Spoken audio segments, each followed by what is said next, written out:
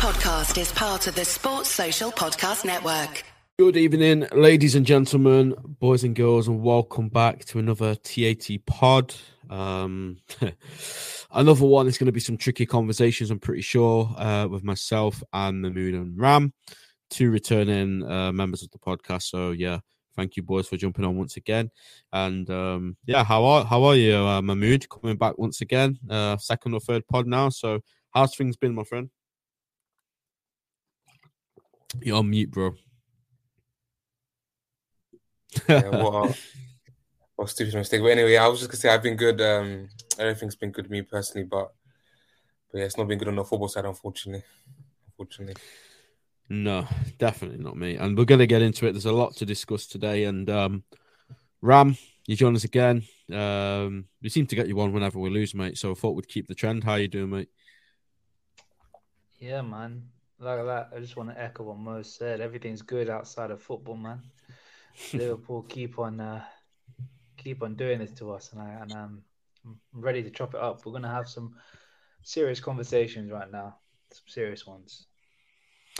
We have to, mate. And you know, people say I'm too positive. Oh no, you breed this toxicity that's positive, and I've never understood that myself. But apparently, that's what I do. But even me, mate, you know, as optimistic as they come with this club, it's the club that I love. It's literally my life, and even I'm losing the will to live. So we're gonna get into it.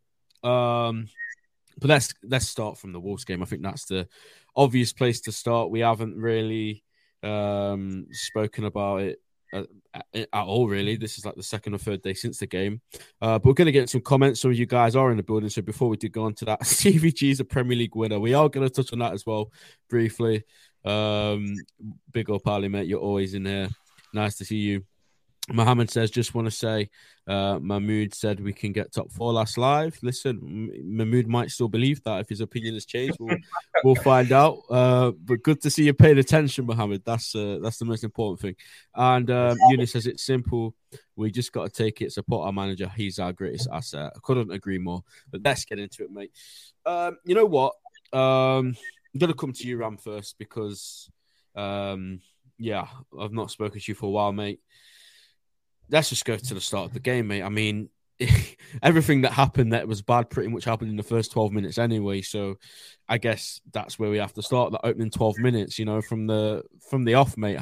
How was that game for you, watching that unfold before your very eyes? That was embarrassing, man. It was literally embarrassing. After the first 15 minutes, I shut the game off. Like, it was that bad. I seriously question some of our players' motivation at this point. Some of the defending was piss poor. Even worse, it was worse than that. I said this last time, and I'll say it again. The only player I feel sorry for is Alisson Becker, because he has to put up with the people that's right in front of him. Joe Gomez taking the ball out of his hands. Yeah, having to pick the ball out of the neck 3 times, and he tries his best to save our football club and almost carry our team and sort of drags us to draws or wins. That's not on a goalkeeper. Like I saw a clip of the last, like when I think it was like a counter attack from Wolves, and the guy's just running through midfield, like he's standing saying, "I'm going to take it on myself because no one else wants to do it." That says it. That says it all, man. That says it all. There has to be conversations. Like, there's one particular person I want to talk about because he is earning the most out of our club, earns a significant amount compared to the rest of your team. And people want to say he's arguably the greatest Premier League Liverpool player of all time. Well, mainly rival fans want to say that. We'll have conversations about that because certain players in the past for Liverpool Football Club never did what he did, in my opinion. Listen, mate, the title of the stream is tough conversations, and you know, you're right, we're gonna have to have some of those today. And Mahmood, just touching on those first 12 minutes, mate, I mean, like Ram rightfully says, it was embarrassing. You know, this is a Wolves team who I believe they were the worst attacking side in the league before this game. I think they still might be, even with those 3 goals. And they've put 3 goals past us inside 12 minutes. it's, you know, 6s and 7s at the back. Joe Matip is absolutely disgraceful what he did for that first goal. Then, like I said to Ram, Joe Gomez taking the ball out of Alisson when he's clearly come for the ball. So what went wrong, mate? Like, why are we starting games like this? Because I know James Pearce wanted to ask a question about it. Klopp seemed to shut him down and didn't want to talk to him, but he was right in a sense, wasn't he? Yeah, I was going to say it's the body language. It's the body language, the application. Again, the one thing that I agree with Klopp when he speaks about this in his press conferences is simply about how we approach these games and how we start off games. Like this was an issue that started from the beginning, somewhere between the end of midpoint of last season, where we started off games so badly. But the difference is this season, the reaction is so poor. The reaction is so poor this season, and that's simply because of a confidence issue. The body, like we see the first goal conceded. You see Trent shake his head, sigh. You see Matip sigh. Alisson was the only one who showed some sort of aggression. But on the James Pearce press conference thing, I wanted to add, I do feel quite sorry for him in the sense that he was asking a very fair question, and I know people were trying to discredit James and try to get onto him, but people have to remember Klopp's not saying. Klopp's not refusing to speak to James because he's defending FSG or because of the reasons we don't like James Pearce. He's saying he doesn't answer Klopp's question simply because of the things because of the tough articles he's written about Klopp. So I don't want to jump on the James Pearce hate bandwagon or anything like that, but it was a very valid question, and the reply he gave was quite poor. Again, he's not. It's like he wants to take all the responsibility himself, say, "I have to fix it, I have to do this," but instead of actually pointing at the core issue, the crux of the issue. So it's a shame, in my opinion. Yeah, look, there's some beef there between Klopp and Pearce, and it stems back a long time. I think last season James Pearce wrote a piece about Klopp demanding red cards at Old Trafford, which apparently didn't happen ever. So obviously there's some sort of grudge there. And I know James Pearce he's got a mixed reception in the Liverpool fan base. But look, his question and his job in that press conference was to ask him a question. He asked him, like you say, very valid question, 100%. And Klopp just hit out on him. But going back to the game, I mean, my opinion on it in 12 minutes is, you know, I'm at this stage now where when Liverpool concede that early on, I just think, did anyone expect anything else? Like, we've been doing this for so long now. And you know what? The most frustrating thing is, boys, it's like teams aren't even doing anything to get a goal. Like, we're not making it hard for them. They literally have to run down the wing or walk through our midfield, and we will make a mistake. Like Joe Matip again for that first goal. And I have to call out Joe Matip so much now, right? Because Virgil van Dijk has not been anywhere near, in my opinion, as bad as Joe Matip this season. Yet he's the one catching strays. He's the one that everyone's going at because of, I get it, how big he is in the game and how, you know, good he's been over the last 5 years. I get it. Virgil's the one that's inevitably going to get the stick. But Joe Matip, you know, as good as he's been for us over the last 4 or 5 seasons as well, at the minute, he's absolutely shocking. And Gomez as well, you know, he signed a new deal recently.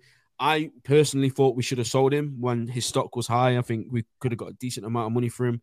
Absolutely no chance now. No one's going to want to buy him. You'd probably be better off using him as a backup right back than playing him centre back right now. And if Virgil's not fit for Monday night, then I'm genuinely worried against Everton at home. And obviously they've got Sean Dyche in now. I mean, I said it, and this is going off topic a bit, this talk about Everton. The Everton-Arsenal game, I said to my brother, like, these set pieces are a problem. 10 minutes later, they score from a set piece. Imagine that against us. You know, these centre-backs, they don't know where they need to be at what time. It's just basics. It's honestly football basics that they're struggling to do. Stuff you taught as a kid. You know, I've watched that goal, that first goal, so many times, and I still can't come up with an explanation as to what Joe Matip has decided to do. Likewise for Gomez. Alisson, the best goalkeeper in the world, the best goalkeeper we've had in our lifetime. He's come out for the ball. Leave it to him. You know, you don't need to make yourself a hero. Just leave it to the keeper. Let him do his job. And he's obviously put it back out, and then they've scored, and it's just a mess. And you know what? I'm not going to give them any credit. They don't deserve any credit. But the response to that was actually semi-decent. I thought second half, it looked like we were definitely going to get back in the game.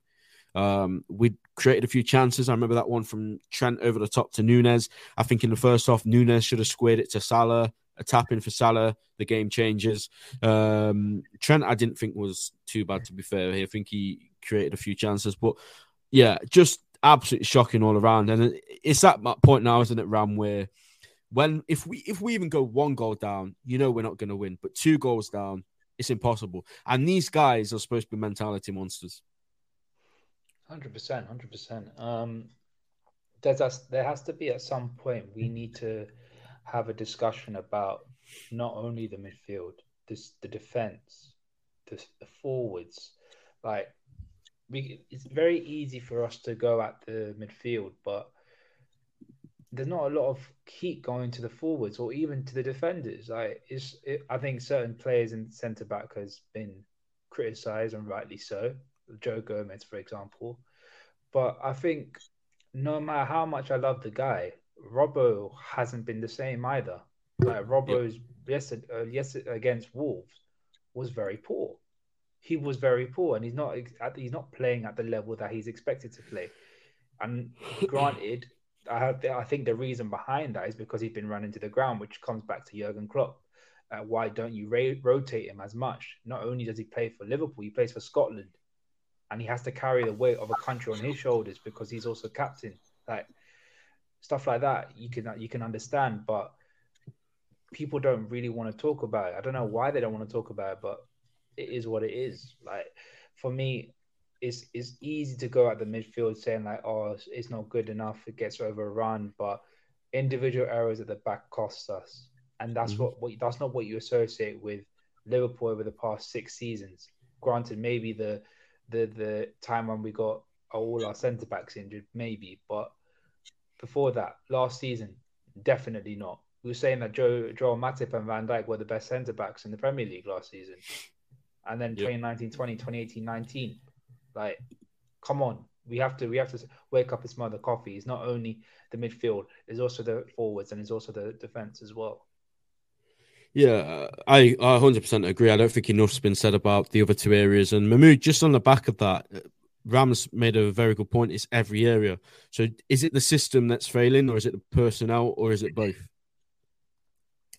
I don't think I can really blame the actual core principles of Klopp or the way Klopp wants to approach games, because I've seen moments and periods in games since the beginning of the season where it looks like once the application is there, once the intensity is there, that the system works perfectly.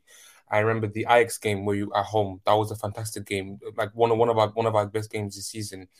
You look at some of the games this season where you played the Diamond against Rangers, against Tottenham, against Spurs. You look at the way they played against City. That it's the same Spurs. Spurs were in fact in a better moment when we beat them 2-1 early in the season. We defended hard. The midfield was hard, and we were decisive. We were very decisive offensively. But to talk about whether it's a system or personnel, I have to say a quite easy answer. Say it's a mix of both, in my opinion, because you look at the game yesterday, for example, us making Matip scoring on goals, or us making individual errors, or little lapses of concentrations are things that happen. It happened last season when we went on a fantastic run. It can happen to us, but it's more about the reaction and the way we respond to it. We can see the first and the second goal yesterday, and yes, you're right. We had the end of the first half. We were good, but it's the body language and us not being decisive in key moments. Like, for example, if Nunes scores the sign and we score, you're right. It could be a different game, but we're not decisive anymore. It's a compound of both, in my opinion. Or you look at the Brentford game early in the season where we lost 3-1. Yep. If Nunes scores that one-on-one chance he had before we conceded the goal, the game could be very different again. The reality is that we're not decisive anymore, and the game goes beyond us. We lose control of the game, and that's when we completely collapse. So, I honestly think it's a mix. It's a compound. It's so many different issues that are just compounded in this big mess we have. Yes, there's systemic failures, 100%. You look at the way Salah's playing right now. He's nowhere near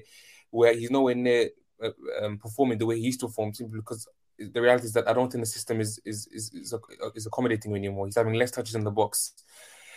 He's having less touch of the box, less shots on target. He's not nowhere near involved in central areas as he used to be. People talk about Salah being wide being the only reason. Salah was wide last season as well. His touch map was arcing wides the last 2 years also. So I don't want to say it's simply because Salah's playing wide. It's because of the other attackers near him. It's the other two attackers near him.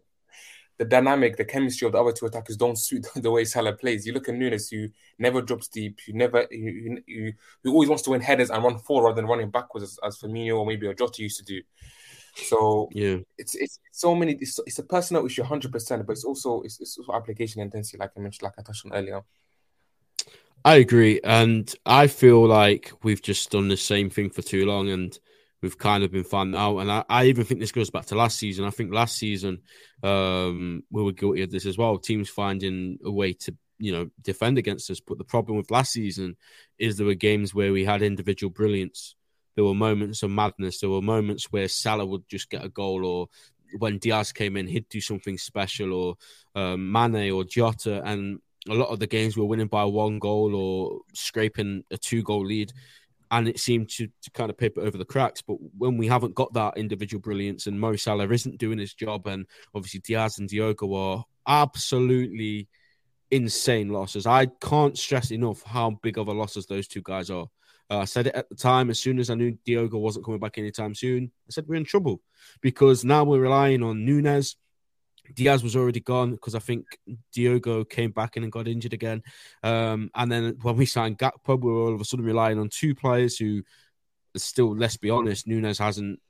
He's not adapted at that point when we signed Gakpo fully. So we're relying on 2 new players to carry us really. And then Harvey Elliott on the left wing, and it was just a mess.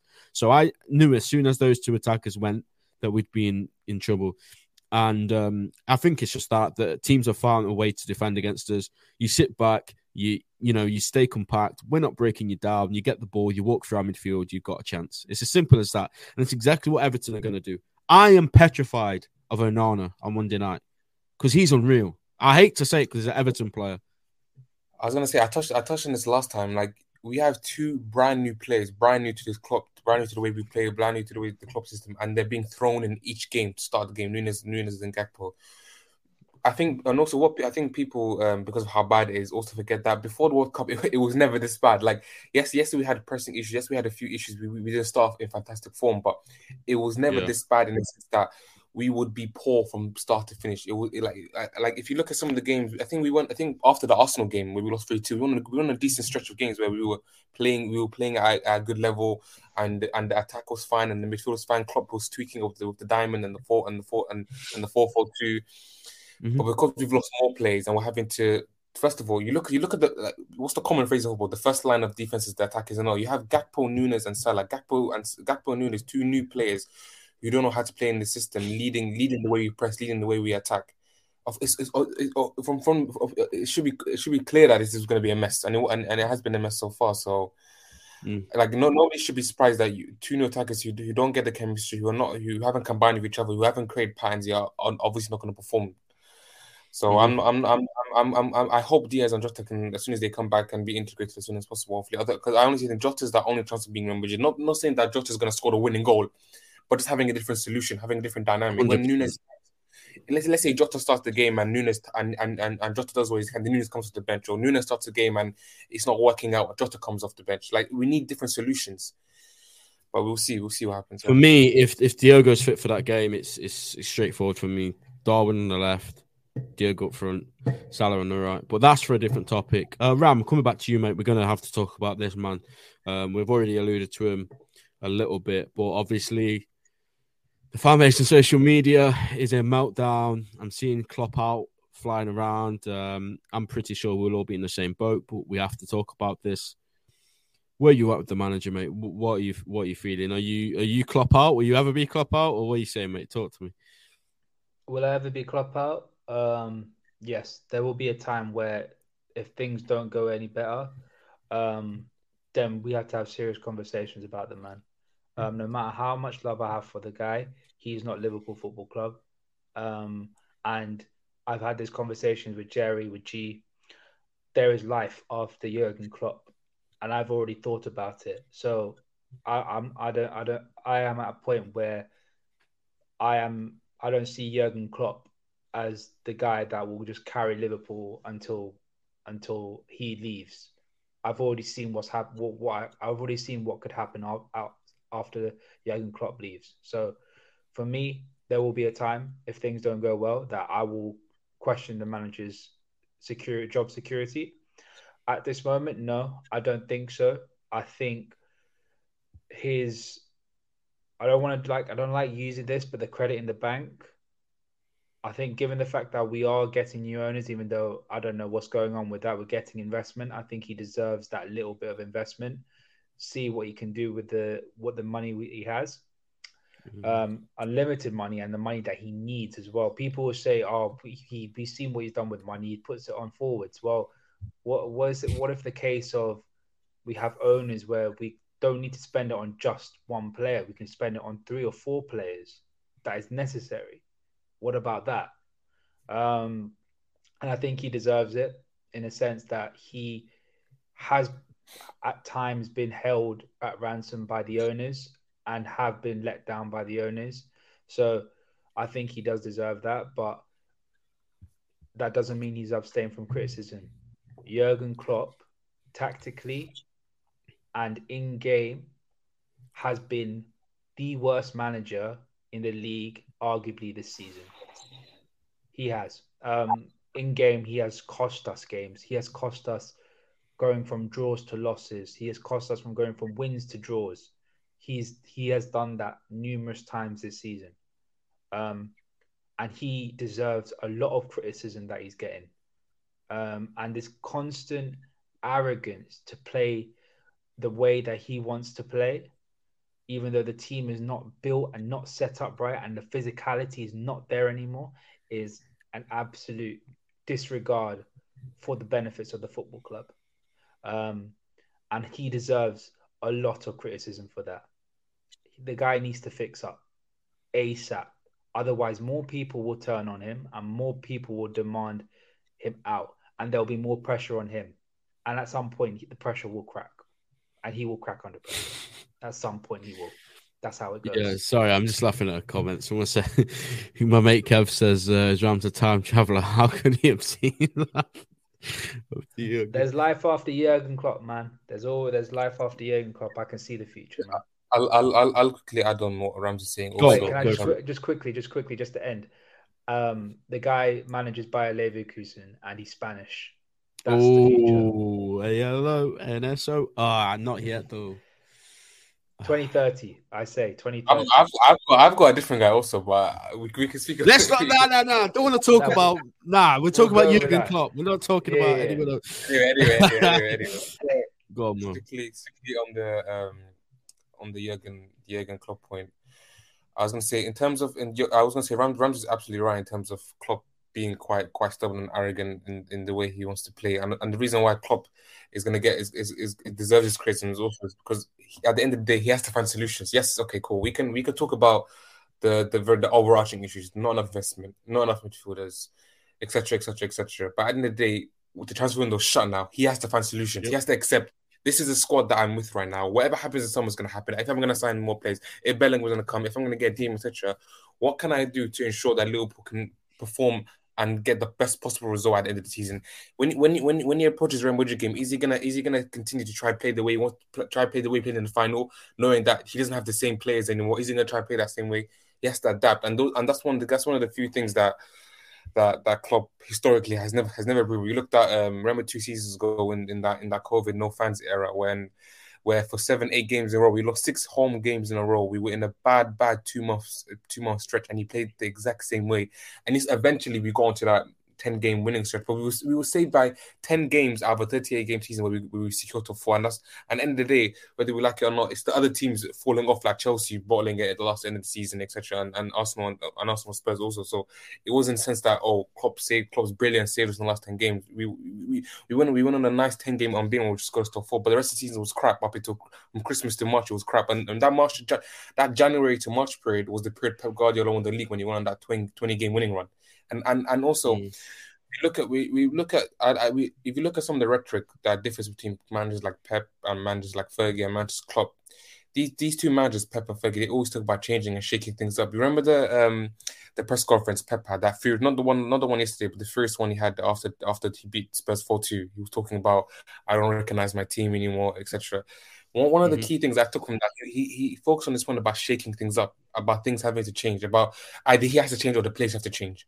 And I think we're reaching this dilemma now also with Liverpool, in the sense that either we need to get 11 new players or 7 to 8 new players, or the manager needs to change. Things have to change eventually. Changes, whether in football, natural things come to a natural end. The changes of guards have to happen. We're not immune to that. For 7 years, we've enjoyed the brilliance of Klopp, and now things have to change, whether that be the players or whether that be the manager. And so we will see which one goes first. But I do think Rams is right in the sense that I think Klopp has way too much credit in the bank. I don't think the fans in the stadium will ever turn on him. I remember I said it before, Ole Gunnar Solskjaer and Manchester United fans, I don't remember a few boos even, and that goes seriously bad. And he has nowhere near as much credit as Klopp does. So I don't think Klopp will ever be in a situation where he ever feels pressure to leave, the fans ever boo him, or he ever feels some sort of like thing he has to come from here. He has to come from him. And that's why I pay attention to so much of these press conferences of Klopp. I want to see that retro for him. I want to see him see where he's going with this. And right now, I think we're all disappointed in his press conferences, where when these journalists like James Pearce do ask very good questions sometimes. I know we complain about journalists, but they're talking about themes and the pressing issues, etc. And he always deflects. He deflects in a way where he likes to take all the responsibility and say, I'm going to defend you. I'm going to defend my players. I'm going to take all the responsibility. But he doesn't really touch on it. It's the same Klopp that a few weeks ago in the January transfer window, when we were speaking about midfielders, he said that I have 7 midfielders. Why would I need another one? So when he speaks like this, of course, the way social media, he's going to have to take the heat at the end of the day. But yeah, at the end of the day, I can't see a situation where if we're going to talk about Klopp, I'm going to actually talk about whether any potential against that. I don't think we'll ever reach that situation. Not this season anyway. That'll never happen. No, definitely not. And no situation where the fans, where there's any toxicity around the club into the stadium. No. I don't think that'll happen either. But we'll see which one goes first, because something has to shake eventually. Yeah, 100%. And you're asking which one goes first, and I'm just going to be real, guys. I would sell every single player in that team before I lose Jurgen Klopp, and that's just my opinion. That's how I feel. I was going to say quickly that the Dortmund director, like a year back, spoke about the time when he was sporting director at Dortmund when Klopp was manager, and he said it himself. He says that when I look back on it, he thinks it was a mistake not changing the players before changing the manager. Klopp eventually left because he had a very deteriorated squad where all his best players were sold to Bayern, not enough investment in the squad. He was left with players that he doesn't. Sorry, Mo, just to add, it wasn't only that. It was the fact that the director, I think it was, what's his name? The CEO or someone like that, Watzke. I can't remember his name. He authorized signings like Immobile, where Klopp said, I don't want Immobile. I wanted other people. Exactly. But you're signing players that you want to sign. And that's on you. Yeah. Yeah. Exactly. Sorry. That goes with my point. Go on, you finish. No, I was going to say, he said exactly that. No, he said exactly that he regrets not changing the players first before he changes the manager. And so I don't want to be in a few years back where we're in the gut and say, oh, why did we change the manager? I don't want to be too harsh on Klopp just yet. But yeah, like I said, the fundamental point is that something has to shake. That's the main point. Whether it be the players, let me just say my piece on. Go on. No, it was just pretty much what Mo just said. Really, I will always. So, I'll stand by it. I'll get rid of all these players before I lose Jurgen Klopp. And people might say that's sentimental or whatever. Maybe it is, but for me, there's nobody out there that I would be prepared to come into this job right now. Maybe in 2 years' time, maybe 3 years' time. But right now, no. Not with this set of players, not with these owners. And that is the important thing I think people need to remember. If you're prepared to lose Jurgen Klopp, you need to bring somebody in that is capable of getting a tune out of this squad and working with these owners, which is, again, two very, very hard things to do. And Jurgen Klopp, for me, has done far more than what, I expected him to do, to be honest. When he came in, there was no way I thought he was going to win every single trophy. That's he's changed expectations. I thought, okay, maybe we'll, maybe win a league or maybe win a Champions League. We'll at least be competitive again. I never once thought we'd be sat here saying we've won every single trophy in the space of 6 years. Never thought that. So for me, yes, he's done everything. And our expectations have changed because of how good he's made us, because of how good of a team he built. But like Murray said, when the time comes for change, you have to make the changes. You know, signing Henderson on the deal, the same wage as Alisson Becker, a scandalous decision. Keeping on players like Joe Gomez when you can cash in, a bang average player. We could have got another backup. We could have just gone in the market and signed another backup for 15 mil. I was going to say, just quickly. Go on, bro. I was going to say. Go on, man. Okay, mine's quite quick. I was going to say quickly on your point. You guys remember a year back that one of the famous quotes from Klopp. Alex Oxlade-Chamberlain offers me a dynamic that I can't replace in the market. Klopp said that, by the way. So again, the rhetoric comes from Klopp. He defends these plays with all his life. He talks about I don't need plays. The solutions are within my squad, etc. So that's why I don't know if the fans in the stadium or the fans, etc. They might not ever see it, but he has to take all this heat because he talks about the squad being made for him. He talks about how he has the best fit defenders in the world. He has to take the heat at the end of the day. That's why so much criticism is going to eventually be aimed towards Klopp. Do you know what doesn't help as well with what you said? Because at some point in some press conferences, he also says stuff like, well, if I want to get rid of a player, I need to find a replacement first before I can get rid of them. Like stuff like that is like, well, why can't you find the specific player that you need? Like if you want to spend money and we want to refresh things, then why don't you demand it? Like, you're the manager.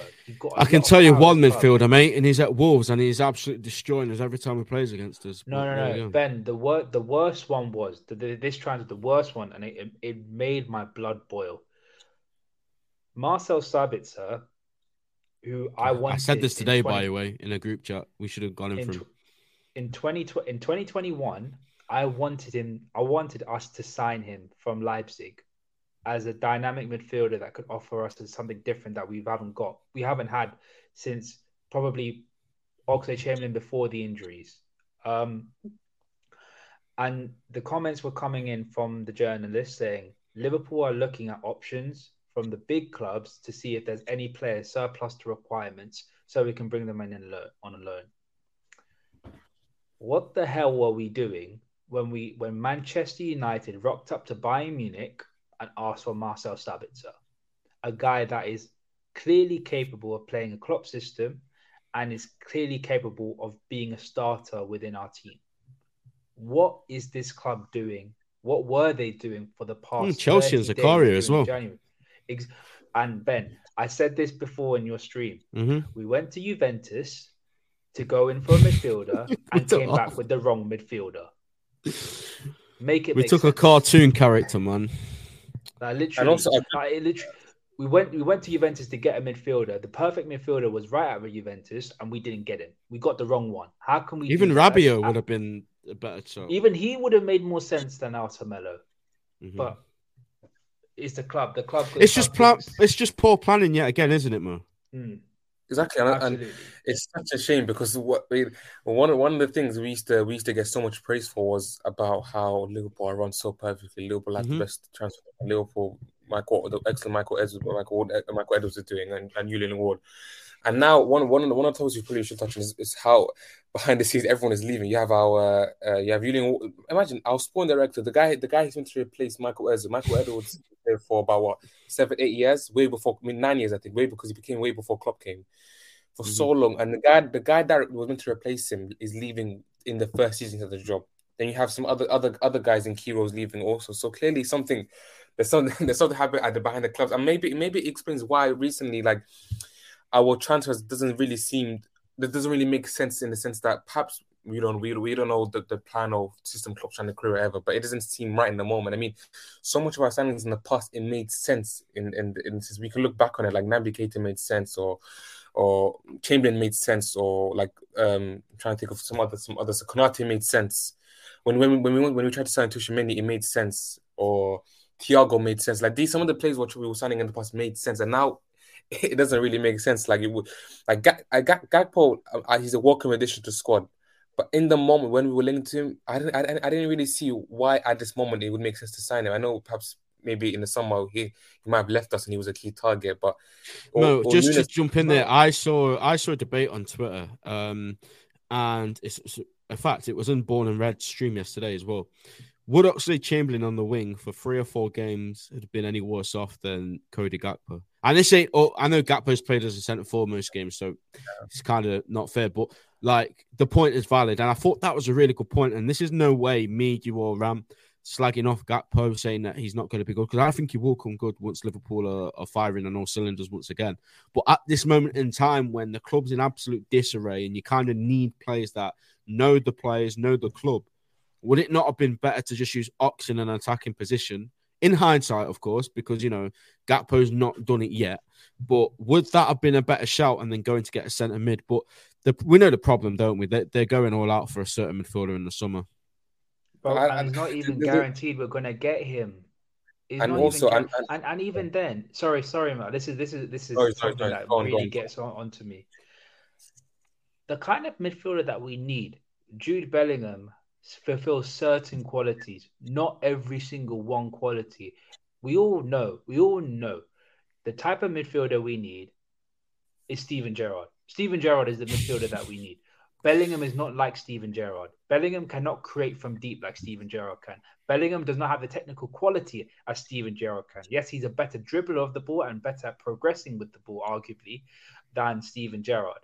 But he does not possess the technical quality. You can't find many Steven Gerrards out there, though, to be fair, mate. We can't. That's the thing. But putting all our hopes into Jude Bellingham, a 20-year-old who hasn't got past the Champions League quarterfinals, and never played a Champions League quarterfinal in his career. Oh, Ram, I feel you've been a bit harsh. No, I know. Ben, I love Jude Bellingham, but Jude Bellingham is not the entire answer to this team. Do you think he's generational? I think he can be generational, but I don't think he can carry this whole midfield by himself. No, I agree with that. Like I would happily like Ben. You know me. My dream midfield would be Tonali and Bellingham. That guarantees success for a decade for me.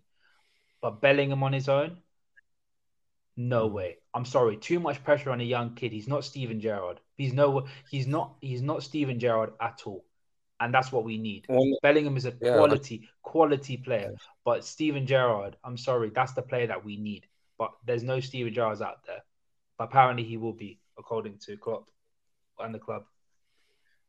And one of the things about the longer we let these issues in our team run, and if we keep letting these issues and some of the systemic issues keep running, when Jude Bellingham comes in, he's not gonna make the impact everyone thinks he's gonna make, as Rams was saying.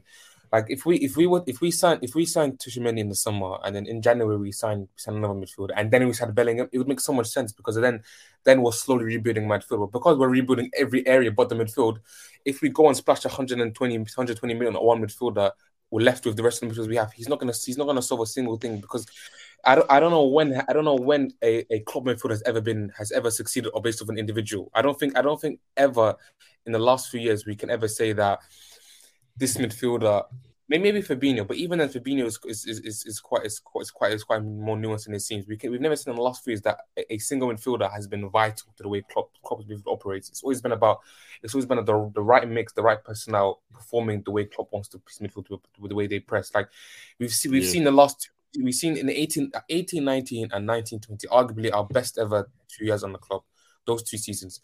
Fabinho didn't play in every single big game. He wasn't crucial in every single game. The same way when Henderson played, or the same way when Wijnaldum played, he wasn't crucial in every single game either. I remember there was a stat about when Gini played DM, we won every single game or something like that. Or when Henderson plays DM, we also play very well also. So it's never been a situation about a single individual is not going to make this midfield play better. It has to be a rebuild of the midfield. Yeah. And so if we would have signed Tchouaméni last summer, and then in January we find another midfield, and then in the summer we splash the cash on Bellingham, that makes so much more sense. But if we end up spending 100 million now, we don't have new owners. I can't see a reality where we sign Bellingham and then another 2 midfielders, because the reality is we need 3 new midfielders, because Henderson, we have 7 senior midfielders.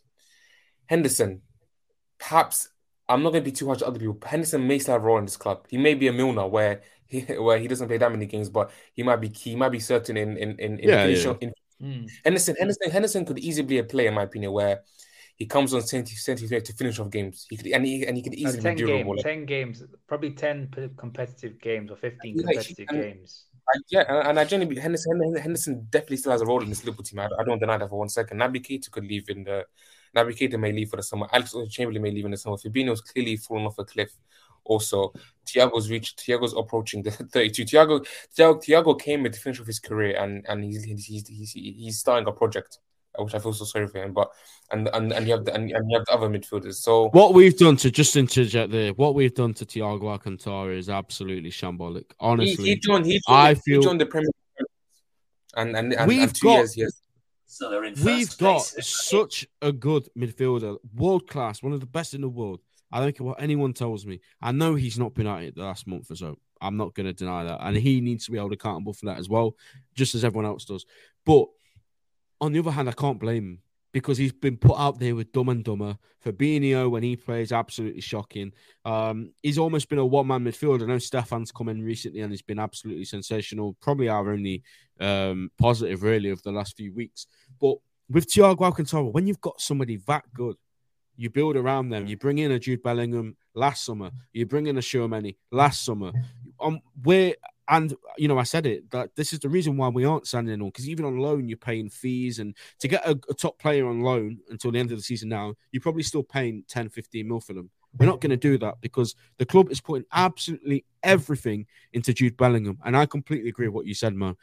Even if we do get Jude Bellingham, I'm going to be happy because I love the kid. I think he's incredible. I do think he's generational. I think he's potential captain material. I think he does take us to that next level. But I also agree on the other thing you guys said, not on his own. If we spend absolutely every single penny we have in the bank on Jude Bellingham, the problems are still going to be there because you need a Moses Caicedo. You need somebody else, because if we're putting absolutely everything into one midfielder, when we're sat here knowing we need, 3 centre mids at least 1 centre back minimum, that's 4 already. That's a 250 million rebuild on its own. And I don't trust these owners, and I do want to get into these owners, and I don't trust these owners to get that rebuild done, not in one window. I was going to say quickly, my only hope is that if we were to step back and look this in a perspective from a sporting director, I think, okay, we've targeted certain areas in the squad. We've signed a centre back in Kanate. Gomez is still young with me, Van Dijk's at age where he can go for 3 years. So perhaps the centre back issue is not a priority anymore. Then you look at our offense. You look at Nunes. He's still quite young. You look at you look at Diaz. You look at Jota. You look at Salah. These are all very, very young players. Still operating a high level and the defense. So that's not priority anymore. So hopefully, if I'm looking for a sporting director position, their next step will be the midfield.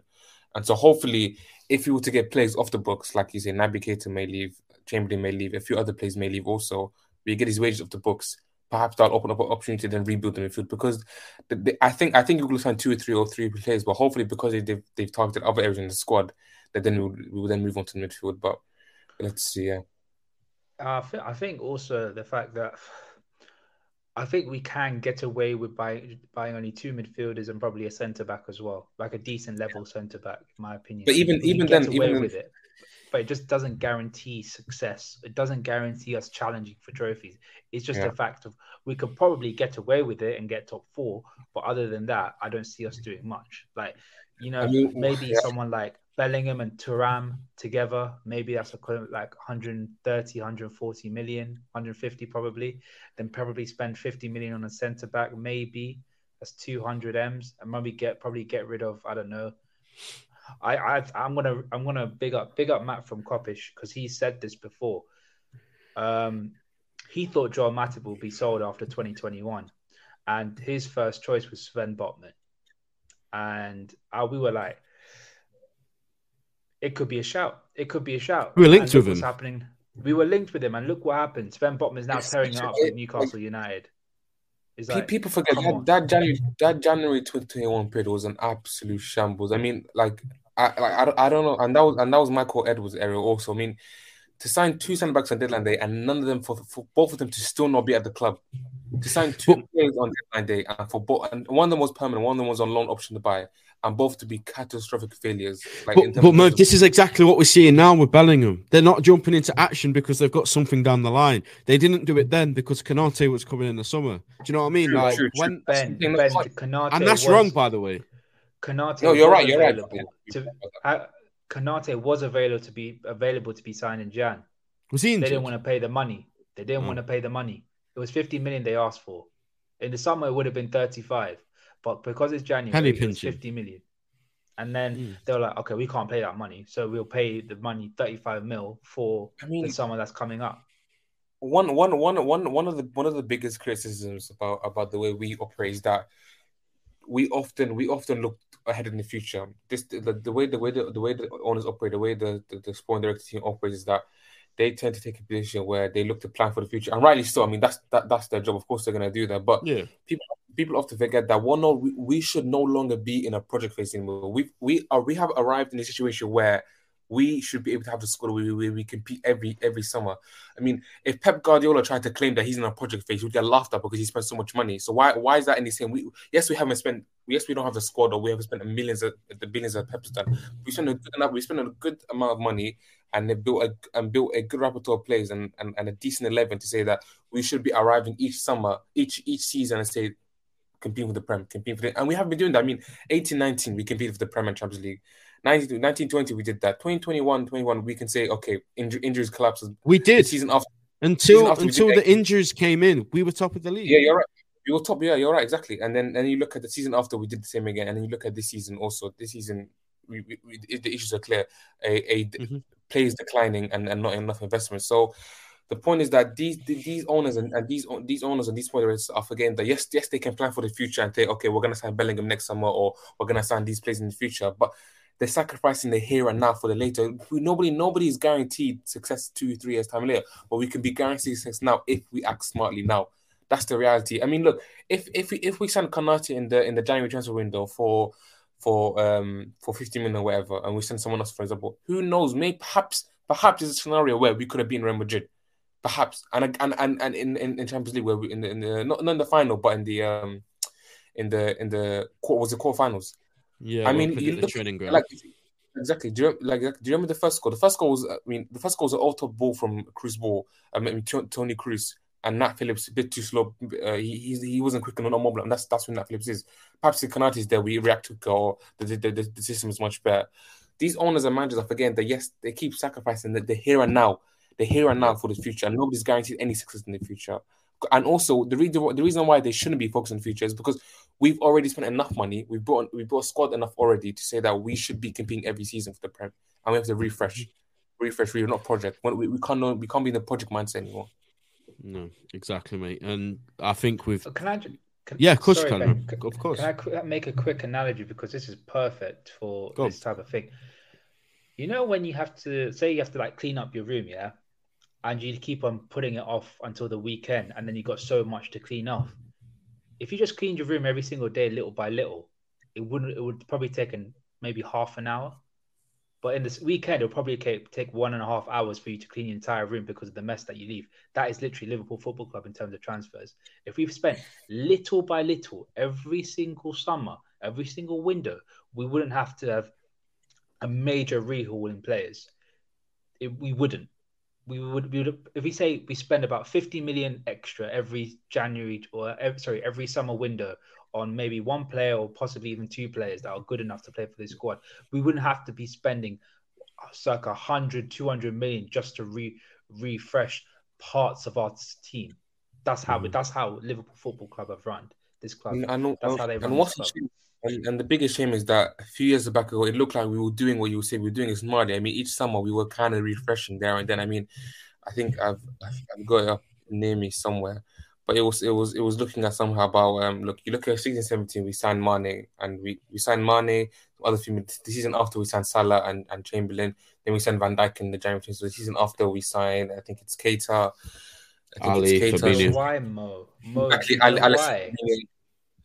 I know because the Coutinho. Yeah. No, it's not even that. Even before 16-17, we sold a lot of players for big money. Yeah. Mamadou Sakho went for about 30 mil. Christian Benteke went for 32 mil. The left back we sold to Bournemouth. What was his name? Was it Smith? Jordan Ibe. Jordan Ibe as well. Brad Smith. There we go. Danny Ward. What did we get for him? 15 million? 15 mil.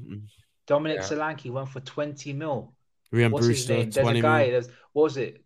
Kevin Stewart. sold for 8 mil, which Sam then Robertson were for the accumulated money. for Andrew Robertson. Like that's Yeah, how and so that's how the club has been operating. And then people want to say, "Oh, net spend is not real." For our club, the way it's run, sell to buy is how we run. So net spend for us in terms of transfers is real. And that can't happen now when we're seeing all these, state-owned clubs like Newcastle. I mean, City are in a bit of bother now. We're not going to have time to discuss that today. But all these clubs that have the money, Newcastle coming in, United obviously have their money. Chelsea now spending 500. We can't. We are literally going to be 7th, 8th, 9th permanently if they continue this way. So the two choices are you either stay and you give the manager the assurances that you must have promised him when he signed the contract. Because why on earth would he sign that contract if he wasn't promised assurances? So you either stay and do that, or you sell up and go and leave the club to somebody that can. Because we are gonna get left behind by Newcastle. Do you know how mad that is? They're in the Championship 2 seasons ago, and now they're above us and they look way better than us. They've got more money. It's like football can change so fast. But lads, it's been an amazing discussion, and I just want to quickly touch on Everton before we finish up. What do you want to see, Mo? You go first, because again, we've spoken on the familiarity with this team and how opponents find it so easy to play against us. Do we stick with what we've been doing and hope that it comes good, or do you want to see something completely different from the manager? I mean, Everton games. I mean, even at our peaks, they were so difficult. Tough. But exactly, like it's never been easy. I mean, 18, 19, the 0-0 draw away from home. See, to be for 1920, we beat them. We were quite good against them. We beat them by hope like 5-2. But then after lockdown, we drew 0-0 against the season after. We drew 2-2, then lost to them at Anfield. And this last season we were pretty impressed. Last season was absolutely amazing. But then again, they were going through a bit of bother now. Last season when we beat them, we played them at the right time. But this season, I mean, the back of the Arsenal win. I mean, I'm glad they beat Arsenal. So hopefully that means they're less motivated for this, if that's even possible. But I mean, what I hope is that these players get riled up for it. They get riled. They feel something the same way Everton when they played Arsenal. You could see that this meant more to them. I mean, even if they lost, I mean the intention and the desire was there from minute one. I hope we see that similar sort of desperation, if you can call that, from our players, where they feel like, can we really lose another game to our rivals, our all of them? I mean, unforgivable if they lose that on Monday night. Unforgivable. Exactly. And one of the things about Klopp, I don't know if you guys, but Klopp normally always plays down the nature of these derbies. I mean, so he likes to play down the derby a lot. Like he doesn't really take it. He doesn't really play our big Merseyside derby. He's not really that kind of manager as opposed to our previous managers. But so I hope I see. I mean, I want to see desperation. That's what I want to see. I want to see I want to see the intensity. I want to see the application there. I mean, I hope Klopp does make some tactical tweaks. I hope we don't play.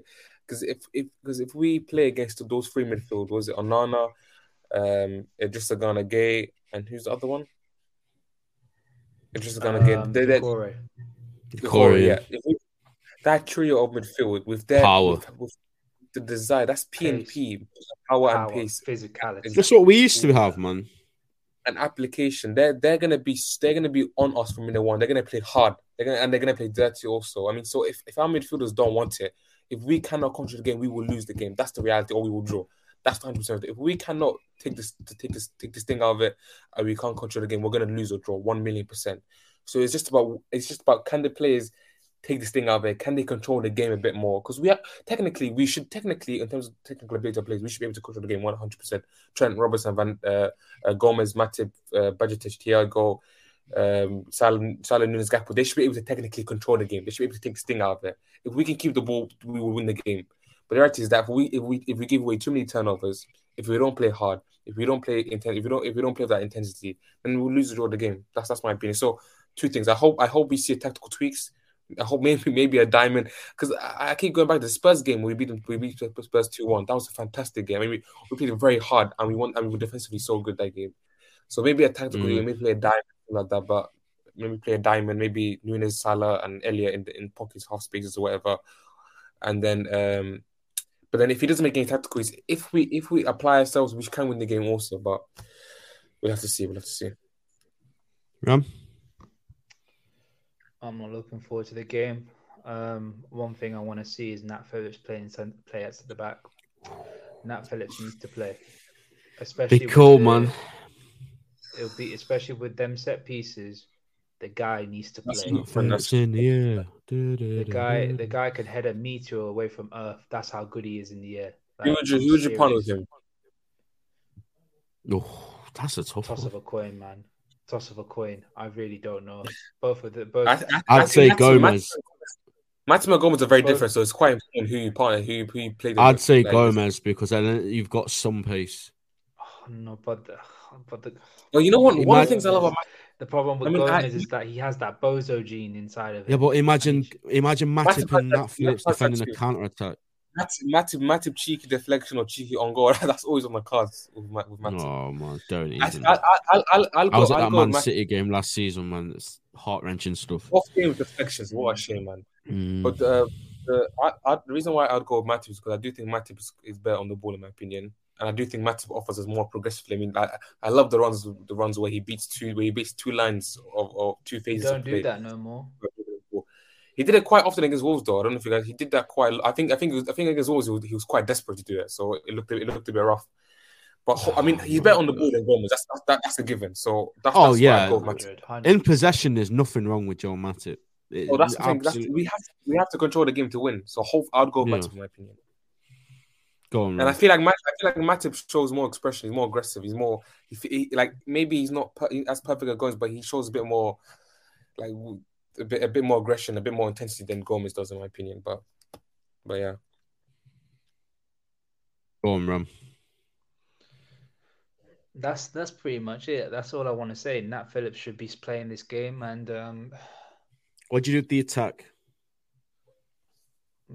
I'm tired of seeing Gakpo up front, man. I really am. But Diogo's in training this week, supposedly. I don't know if this game will come rushing too soon. Diogo back. I am not doing that. I think Jota might come off the bench because he had the full training. He had a full training last week and then rehab the day after. And this week is going to be in full training every day apparently. I'm too scared to lose him again. He probably should for off the bench. Period. I'm really scared.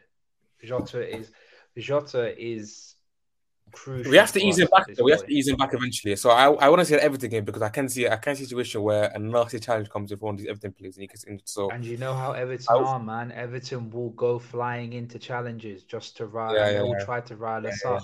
That's how they played for the last since probably all of us were born. That's how they played. Is that I don't like saying it. It's that loser mentality that they have.